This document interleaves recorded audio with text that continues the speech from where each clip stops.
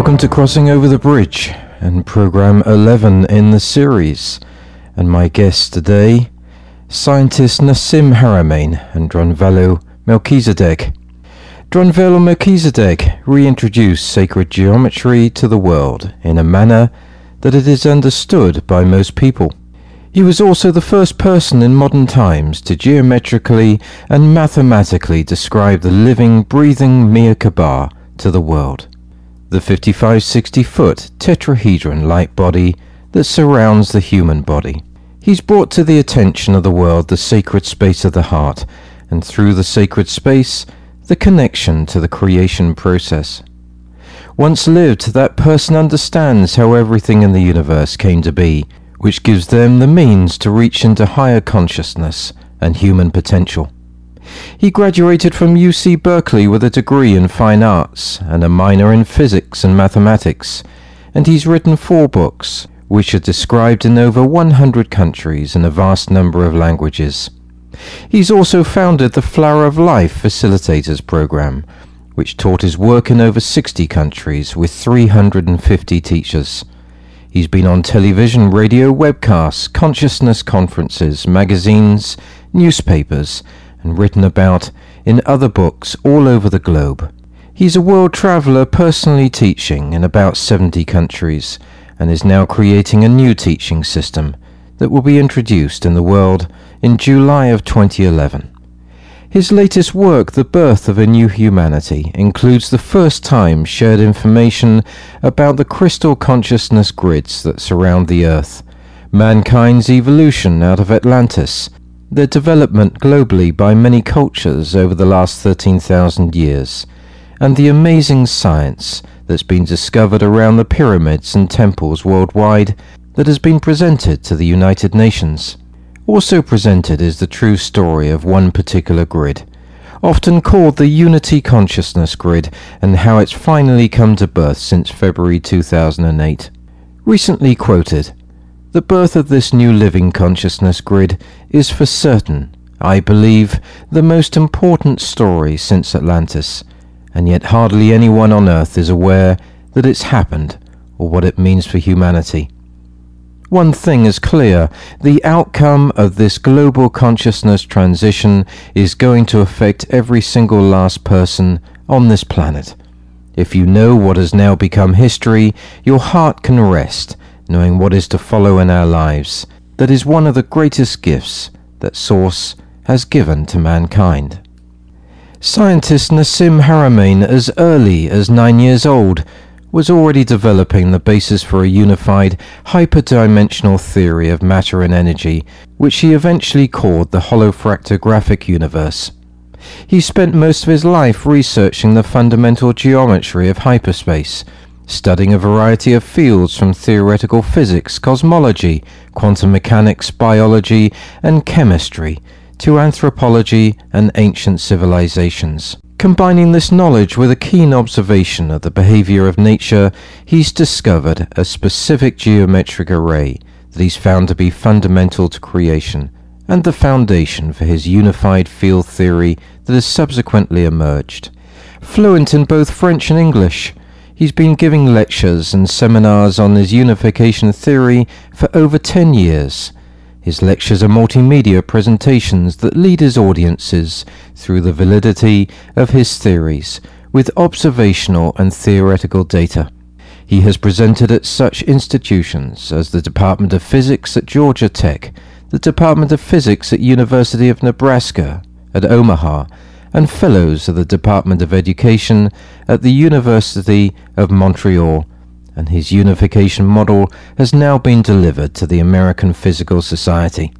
In addition to his scientific papers, Haramein imparts this theory in a layman's paper, a 4-DVD set entitled Crossing the Event Horizon, Rising to the Equation, and his international speaking tours.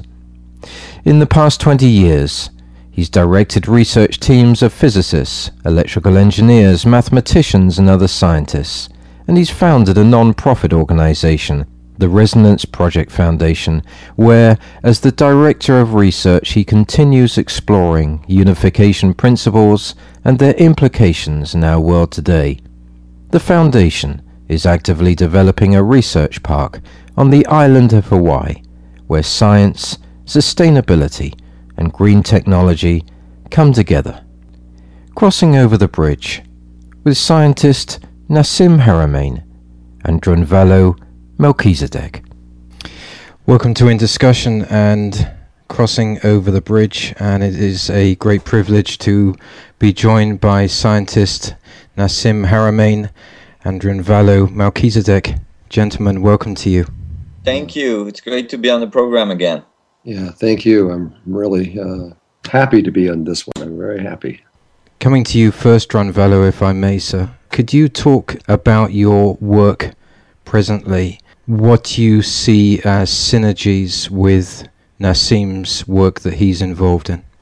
Well, the work I'm doing presently at this moment may be a little different, but in the beginning, a long time ago, let's put it this way, I have a different purpose, I believe, than Nassim has in terms of studying sacred geometry. I went into it for 14 years. I did nothing about 10, 12 hours a day but study this. And what I was trying to do before I became serious about this is I wanted to know if the entire universe was created by a single thought or if it was by many. And for me, it was essential for I know that. And so I went in that direction. And finally, the day came when I was convinced on every cell of my body that there was one pattern that all things in existence were created through. And once I knew that, then I left and went into another direction. And Nassim, I believe, is he'll have to speak for himself, but it looks to me like you're more interested in understanding it from a physics point of view of understanding how all things are created. And I'm very glad you did that. I really, really am. And I really honor what you have found and where you're going in this direction. I think it's beautiful. Can I just ask you, Drunvalo, before you turn it over to Nassim, because I know when Nassim starts talking, I may as well go and have a cup of tea. Okay. Can I just ask you to define the sacred geometry, because we could talk for hours going back to Atlantis. We could talk about the geometry that has been around for thousands of years, the many points around the world where they talk about or we know are very important landmarks or reference points. Could you just, for the listeners, talk about that geometry? Well, these are my opinions. The geometry is eternal. There has never been a time when it has not existed from my point of view, and it will always exist. A cube will always be a cube. Square will always be a square. But what I discovered is that everything in existence is structured on one level. This is just one level. Everything is structured through sacred geometry. And it's the arrangement of how and the relationships to everything else is all in form and proportion, and that is what I'm calling sacred geometry. From my discovery, it comes purely from a sphere. You can take just a simple sphere and come up with all the laws of physics. We've done it, actually. And I mean the speed of light and everything, nothing else, just that. And so that's how I perceive it. It is the underlying basis of everything. But it goes into other areas, not just structural areas, but also frequency and waveform patterns and everything else are all associated with sacred geometry. I really, even love and even emotions and feelings. You would never think that a feeling has to do with sacred geometry. But it's been proven through science that it does, and that there is actually a form that you can hold in your hand that represents love, and another one that represents fear, and these kinds of things. And so I believe it is all invasive. It goes everywhere. There is no exceptions. It is everything. I can't find an exception, and I have over 10,000 people working for me for a while, and nobody could ever find an exception. And we finally came to the place that this is universal. Nassim Haramein, can you put that into context in terms of the black hole, the spiral effect, and the vacuum? Yeah, absolutely. I think that, interestingly, as Drunvalo said, we came at it from two different perspectives. And my view, I felt like there was an underlying pattern at the base of creation that must be responsible for the self-organizing capability of our universe, and which I was able to observe everywhere in nature. And I thought, this pattern must be important to discover and understand, so we understand the fundamental mechanics of creation. And when I started to study deeply the scientific approach, the atomic world, the cosmological world, and so on, and I combined that with the studies I was doing on ancient civilization and ancient cultures, I found very direct, what appeared to be very direct relationships between advanced physics and ancient knowledge. And the connection between the two was based on fundamental geometries, geometries we use in advanced physics to describe, for instance, particle interaction and so on, or even the geometrization of space-time that Einstein, promoted with general relativity, or ancient civilization, their description of the fundamental forces of nature, having some really basic geometric parameters, and in their symbols, in their building practices, and so on. And they called it sacred geometry, sacred because it was to them the fundamental, geometry of creation. So obviously that would be sacred. And I started to think maybe we should put these two together, and I had a deep sense, a deep feeling inside of me, and that connects to what Drenvelo was talking about, feelings having geometry as well. I mean, we're just discovering now that genes are altered by, so obviously if genes are altered by feelings, there's geometric relationships that are occurring between feelings and the genes. Like the genes portray a very specific geometry that makes them what they are. And so if that can be altered with feelings, obviously feelings have geometric relationships.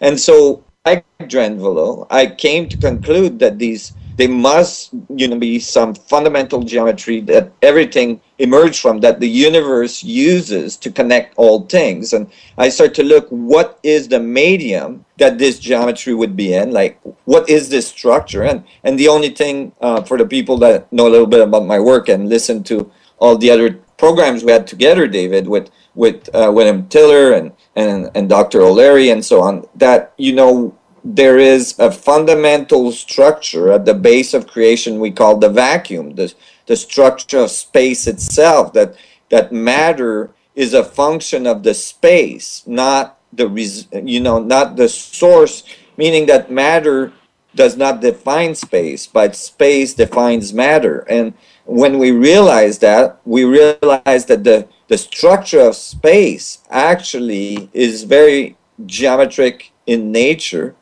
Then we can start looking for this fundamental geometry, and that's what really got me going early on, and looking for that fundamental geometry, which I eventually identified as a tetrahedral array, which moved through iterations and frequencies to eventually produce the sphere. So I think it's accurate, appropriate for Drenvelo's statement that from the sphere you can deduce all of the geometry of creation. Even at the end of the day, when you look at nature, what you see is nature makes spheres, from like stars, galaxies, black holes, like quasars, cells, most likely atoms, and so on. Yeah. Drenvelo Melchizedek, does this not mean that we really have to start ignoring Einstein and so many of the other theories created in quantum physics? Well, we've been through a lot of theories. If you just look at the theories on atoms, before they got to the Bohr's atom, there were almost 50 different theories that we went through, throwing them out.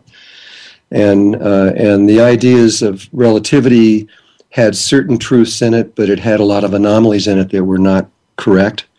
And we don't think so. And everything has certain problems in it. that it's not perfect, and so we're still searching. I believe that they're going to find that what Nassim is offering is going to answer far more questions than anything else. And eventually, there's other parts of this geometry that Nassim hasn't put forth yet. I don't think. I've only seen 4 of his DVDs. But when all of these things are put forth, I believe it will answer all questions, and will be seen as the basis of what this reality is. And we're going to get there. And it's important that we do understand it. But from my point of view, it isn't just understanding it. It isn't just, even if we knew every single thing in existence and every single level of existence, that's not enough. We have to know also how to connect directly to it through breathing and through other aspects of human consciousness. We have to know how to become, not just observe it, but to become part of it.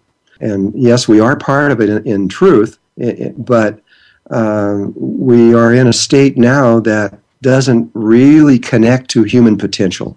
We're just on a very, very low level of this. And if we connect to it in the proper way, human potential goes up extraordinarily. Where does chaos theory come into this in terms of where we are today? Well, chaos theory actually always leads into harmony, too. So I don't know if I could answer that for sure in the sense that from a scientific point of view, but chaos is just as much a part of life as order. A volcano comes in, exploding all over the place, blowing everything else up all around it and killing everything. That's chaos, but that leads to life on higher levels. And so to me, chaos is not something separate from life. It's just part of it. We may not like it, but we have to accept the truth, and that's the way it is. Nassim Haramein?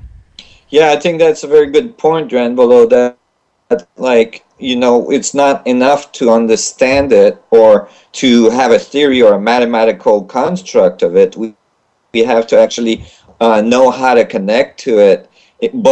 I believe, both in our body and our consciousness, yes, and in our technological means, meaning that we can, and I think techniques of meditation and reflection and prayers and whatever are ways for us to deeply experience our atomic structure we're made of is 99.9999999% space, and so experiencing our connectiveness, experiencing our connection with this field and all the other things that are in that field is crucial, and that can only come from us turning our senses inwards and going towards the connecting point, what I call the singularity at the center of our existence.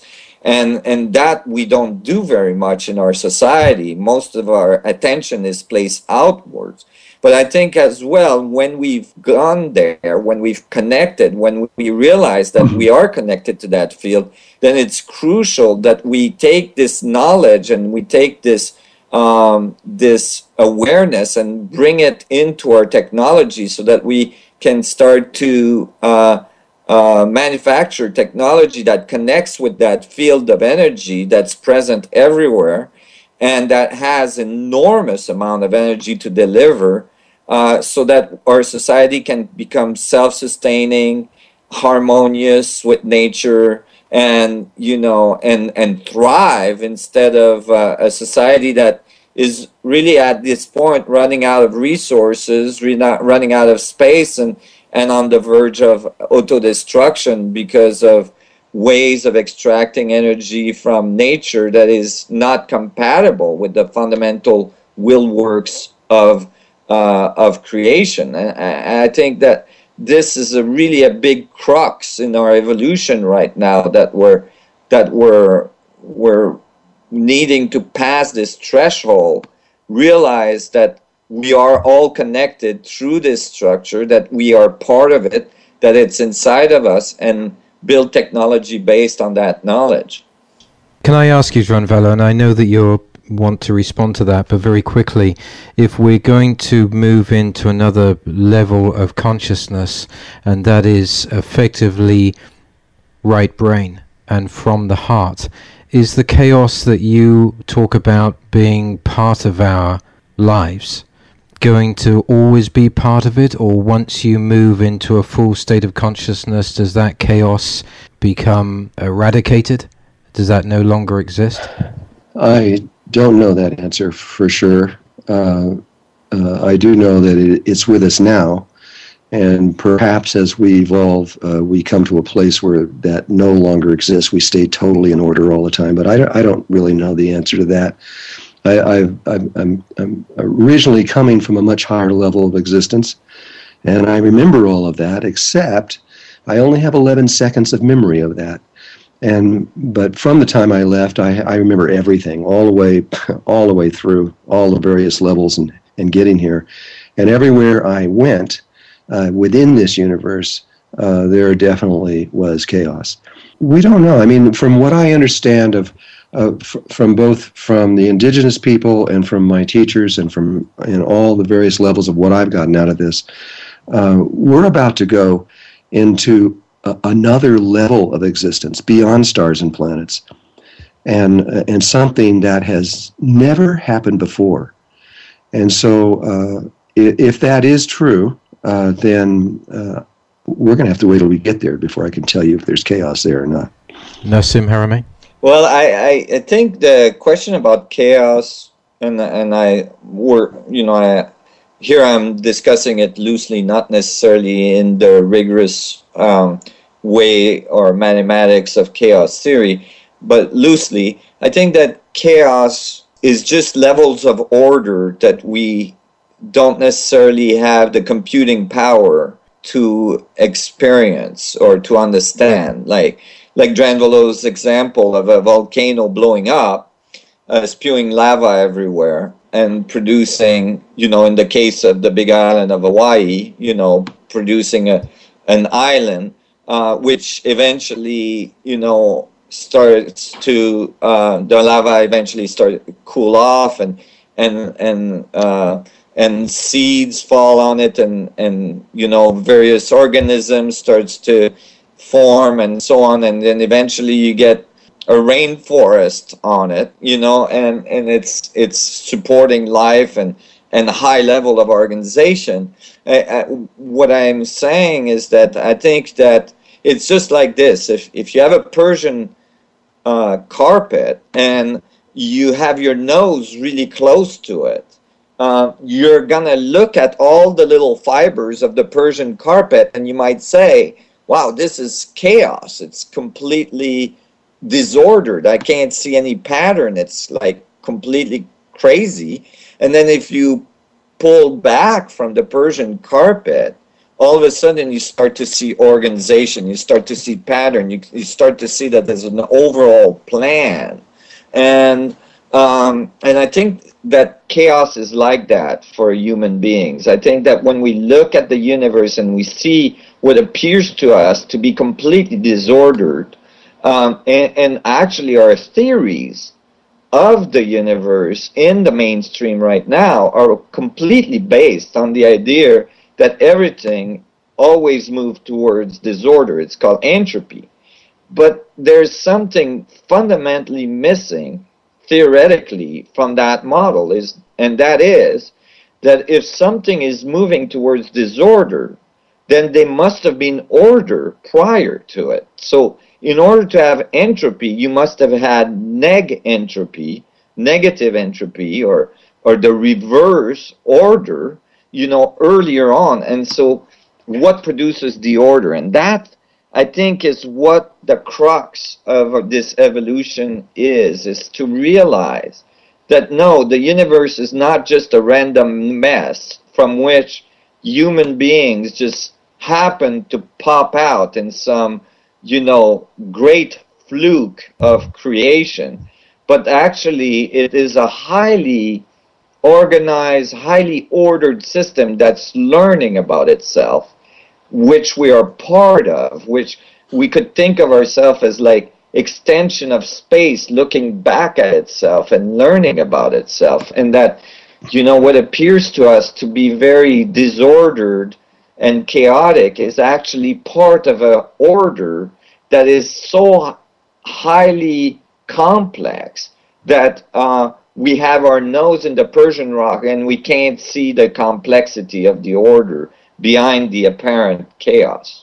John Vella, we talk about going back sometimes, and I wonder whether that's not a bad idea. But if we're going towards a 0 point where, as Nassim suggests, that there is order, then how do we pinpoint that? What is the evidence of that in our timeline as a civilization?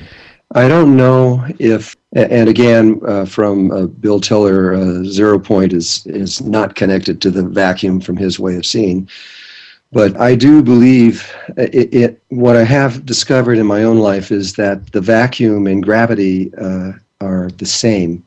And that would take a long time to explain, but I believe they are the same actual thing. I think that in my experience with listening to Nassim, he talks about singularity. We are in a duality. We're moving towards a singularity. Perhaps call it 0 point. Right now we are.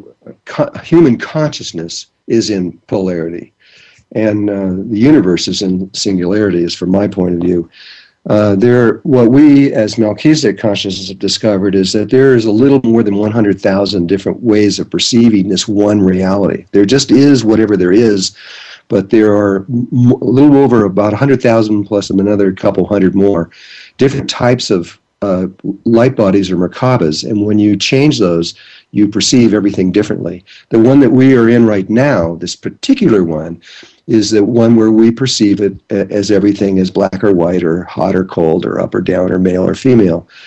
We are in the process, from our way of seeing, is that we're moving into a unity consciousness or singularity, and that and when that happens, the universe literally appears differently. We don't interpret it the same way. And that's from my experience in all of this. I have been there. For me, it's real. But the earth itself, the people on the earth right now, they have experienced this. Everyone has a long time ago. But at the moment, we're not there. Is that a question of us moving towards the universe to find that 0 point or that singularity, or the universe coming to us? Well, see, it all depends on how you're perceiving the universe. I don't see the universe as anything separate from me. It is me. And I see exactly how it was created. I understand the creation point of how things came into being. And so, to me, we are walking around in basically, it's not exactly through a brain pattern that is further was initiated through a heart pattern. And we've mapped exactly how this comes into our being. It's nothing new. It's in the Vedas 5,000-6,000 years ago. It's in the Torah. And it isn't anything new. But it's going to feel new, I will say that much. When we come to this and we remember how we did this long ago, and we actually get into the process of moving out of polarity consciousness into another form of unity consciousness. And when we get there, we're going to, oh yeah, I remember this, and then your memories are going to come back. That's another thing at that time, because right now we don't remember hardly anything. We can barely remember what happened in our own life. Is that suggesting the reality that we're in now was brought to us in our evolution almost as a mistake? I don't see any mistakes. I think everything is perfect and whole and complete, exactly as it is, and moving precisely according to a cosmic DNA, the way that it's unfolding. This is hard to explain, but to me, the mind pattern, what we're thinking is separate from us and external to us, is actually internal to us. And we're walking around in our brain, kind of in our mind, a pattern that we've created ourselves. And you can change that pattern. And I've done it many times, and lots of other people have. It looks like miracles when you do it, but it's scientific, actually. There's an actual, very precise way that you move in consciousness if you want to make something happen or change within the conscious reality that we think is just an external physical world. It took me most of my life to come to this point of view, but it isn't anything new. This is really, really, really old. Nassim Haramein? Well, I think this is very interesting. It really is, like John Volo was saying, a time where we're starting to realize that, duality is part of unity, and that there's a unifying principle. And, this unifying principle, in my cosmology, says this field that connects us all. And when we realize this, it brings a sense of humanity to our consciousness, a sense of, you could even think of it as an opening of the heart, which I believe is where the singularity of our consciousness seeds or sits, and this opening of the heart occurs because we start to experience the oneness of ourselves relative to this universe, that we're not isolated from one another, that we're not isolated from anything, that nothing can be isolated from anything, that we're all part of this incredible metrical, highly organized system that is learning, and we're part of the learning experience, and that we are all on the same boat, on this little rock floating through space, having this great adventure. I think this realization is probably one of the most crucial realization necessary at this point in our evolution, so that we can start to contribute to each other in collaboration instead of competition, and support each other, and work together to transform our civilization to one that is less self-destructive and more constructive and harmonious, and eventually thriving. I don't see that our civilization is going to evolve in a slow manner along the lines that it has so far. I think that there's going to be a large change, a big quantum change very soon, and we're either going to make it through it or we're not. And if we make it through it, which I believe we will, I think what's on the other side of this is something that today we would think of as utopic, and something maybe we would think of as not realistic. But I believe we're going to be space bound very soon, that we're gonna connect with more civilizations that have gone through these evolutionary steps in our local galactic structure, even in other galactic structures, or even in our universe or multiverse. I think there's a lot of activity out there. I mean, just recently there was a release from NASA of the latest survey and estimate of how many planets may carry life only in our galactic disk, and the result was like 100 billion planetary system may carry life in our galactic structure alone.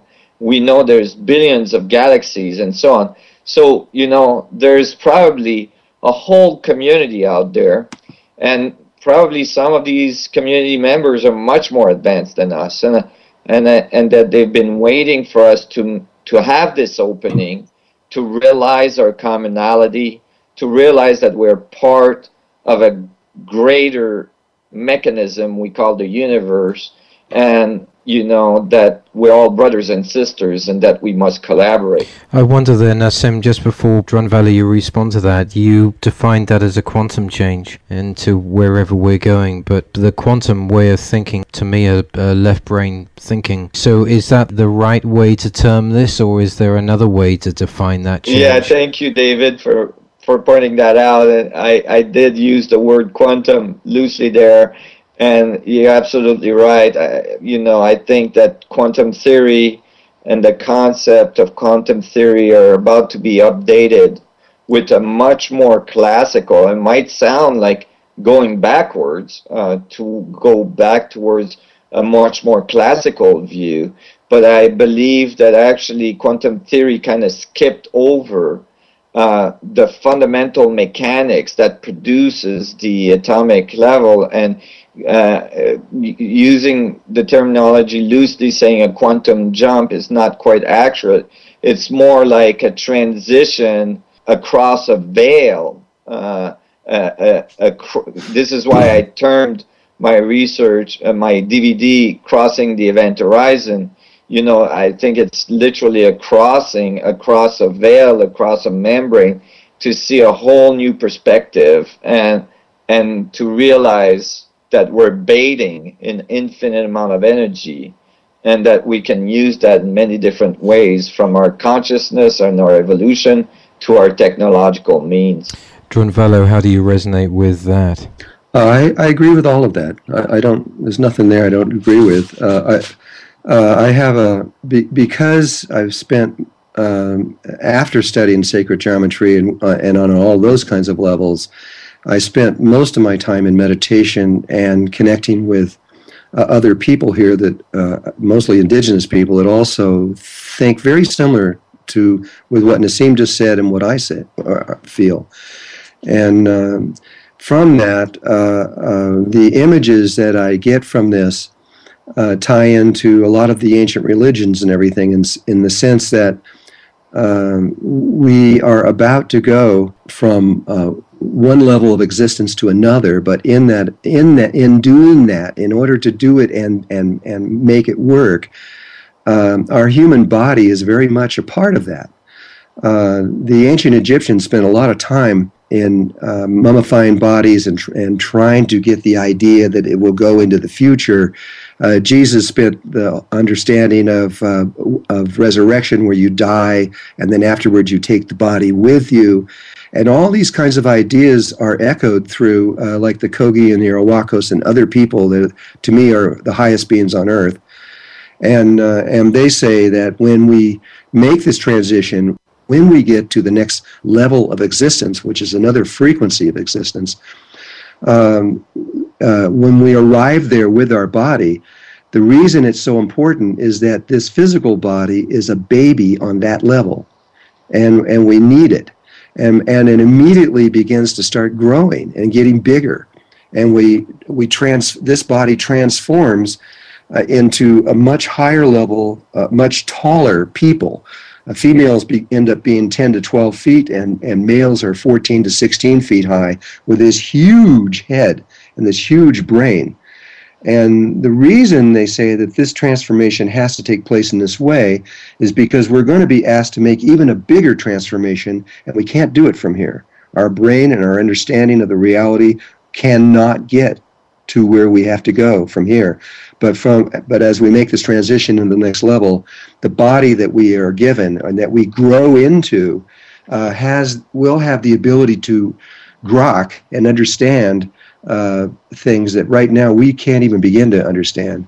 And then from there, we're going to keep going, and we're going to go, if they're correct, we're going to make transitions at an extremely high speed that has never ever been done before. And so I hope it's true, because I like excitement on those levels. Nassim, based upon that commentary, that suggestion there, that acceleration is reflected in everything that the Mayans talk about, that calendar, and we can see today everything accelerating. Yeah, I think so. I from my studies of ancient civilization, and then I know some of Jan Vallow's work, which is quite extensive in that field. I think that there's definitely many different cultures that talk about that transition at this time, in our history. And when they talk about it, they're clear that they didn't necessarily come up with this themselves, but that they got it from advanced beings that they call sun gods, that visited the Earth early on in our evolution. This is even echoed in the Bible when, in Genesis, where it mentions that the sons of God came to the earth and so on. And this, I think is very crucial to understand that it is clearly denoted in many of these cultures that the transition is going to occur with a certain amount of disorder, a certain amount of chaos, what appears to as chaos again, and a certain amount of physical changes on our planet and so on. And I think we're there. I think we're starting to see these things happen, and it's absolutely realizing in front of our eyes. So it's a very exciting time, and at the same time, it's a time where we have to have much empathy for the amount of suffering that is being experienced by the collective to make that evolution possible. That's the chaos that you referred to earlier, Dranvala, in this reality? Yes, I think, yes. If the indigenous are right, there will be a lot of chaos, and it's just part of life. We have to accept it. They also believe, and I didn't believe this in the beginning. Originally, I thought that every single person would make it through. But this has been brought to the, every single person makes it through because every single person has great spirit within them. But there's different pathways that they talk about that they will move. But humanity itself is going to go in a very specific one if they're correct. And that is one where we move from our brain to our heart and we learn to live in a very tiny space in our heart. And that when we do this, these are the survivors. These are the ones who become the new humanity. We learn to live and breathe through our heart. And what happens is we become one big living cell. We may be millions of people all over the world, but we're all interconnected through this space in the heart. From my meditations and everything, I've been in this place and I've seen it. And now it's very familiar. But we all have this memory. We all know this place. We've been there before. There's nothing new on these levels, but it's something that if the audience would just take the time to do meditations where you end up inside of the sacred place inside of your heart, you very quickly begin to understand everything changes. You begin to understand what we're talking about. But if you do nothing, and if you stay in your brain and you continue functioning a world that's only financial and physical, you're probably going to go on a different route. But still, you will not actually be harmed. This is the Kogi are clear on this too. They say, it's just as you can't destroy energy, you can't destroy spirit either. But we've been given a mandate kind of, and that is to try all possibilities. And you can see that life is doing that. And it's the same way with consciousness itself, the way that we move from one level of consciousness to another. They want us to try all possibilities. Right now, there's only 3 possibilities known from the way I see it. But interesting enough, at this very moment, and in just the last couple months, a 4th one has just appeared. And I don't know what it means yet, but a brand new way is now emerging on Earth, which is different than anything else before.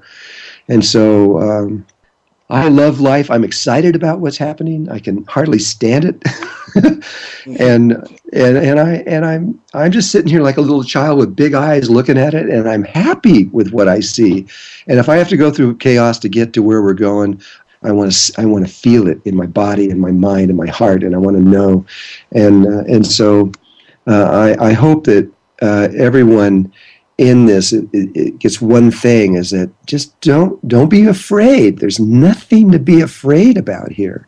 This is an incredible time in the universe, and we happen to be alive, and we're right in the very center of the vortex in all of this. It's why this is happening, I don't know, but it does appear to be happening. Well, I think that it's really great, David, what you're doing to help bring all of the researchers, that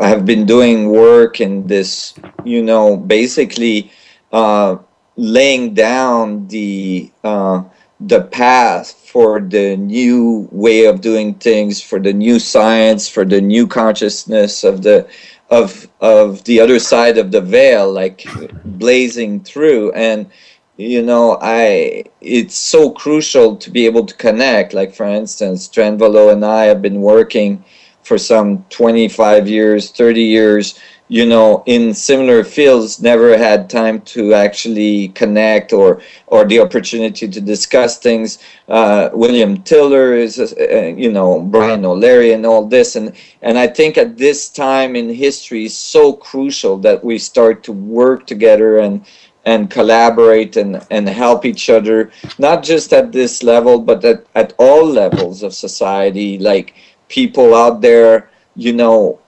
connecting and supporting each other. And I think this is why the universe, there's a certain amount of chaos that occurs so that people return back to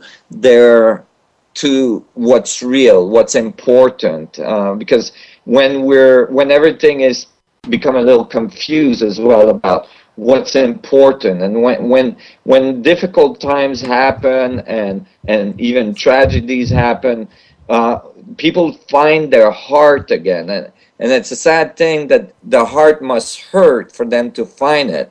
But sometimes that's necessary, and then when they find their heart, they return to what's important, which is connection, family, friends, exchange of information, cross-fertilization, and so on.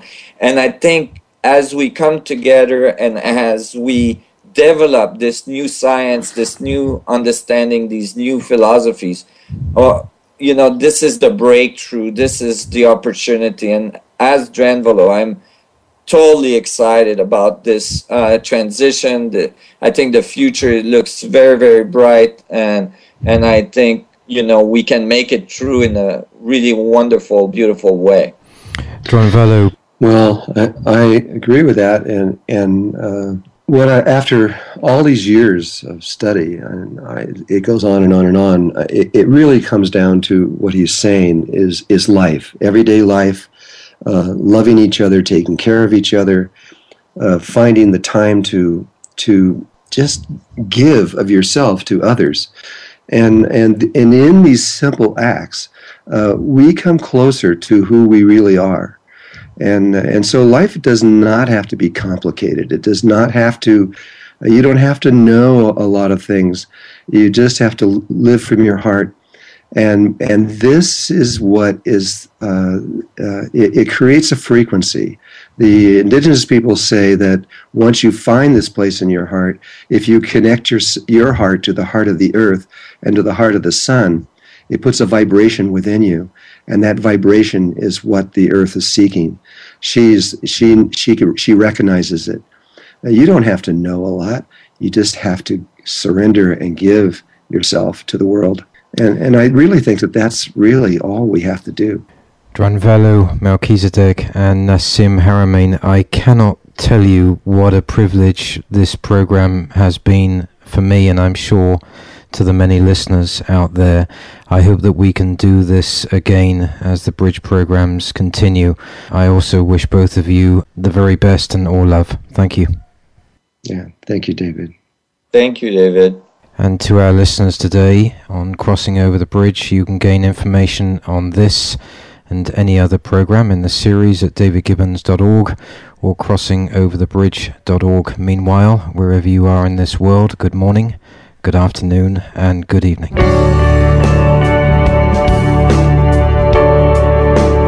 David Gibbons in Discussion welcomes listeners' comments and viewpoints at its blog at davidgibbons.org.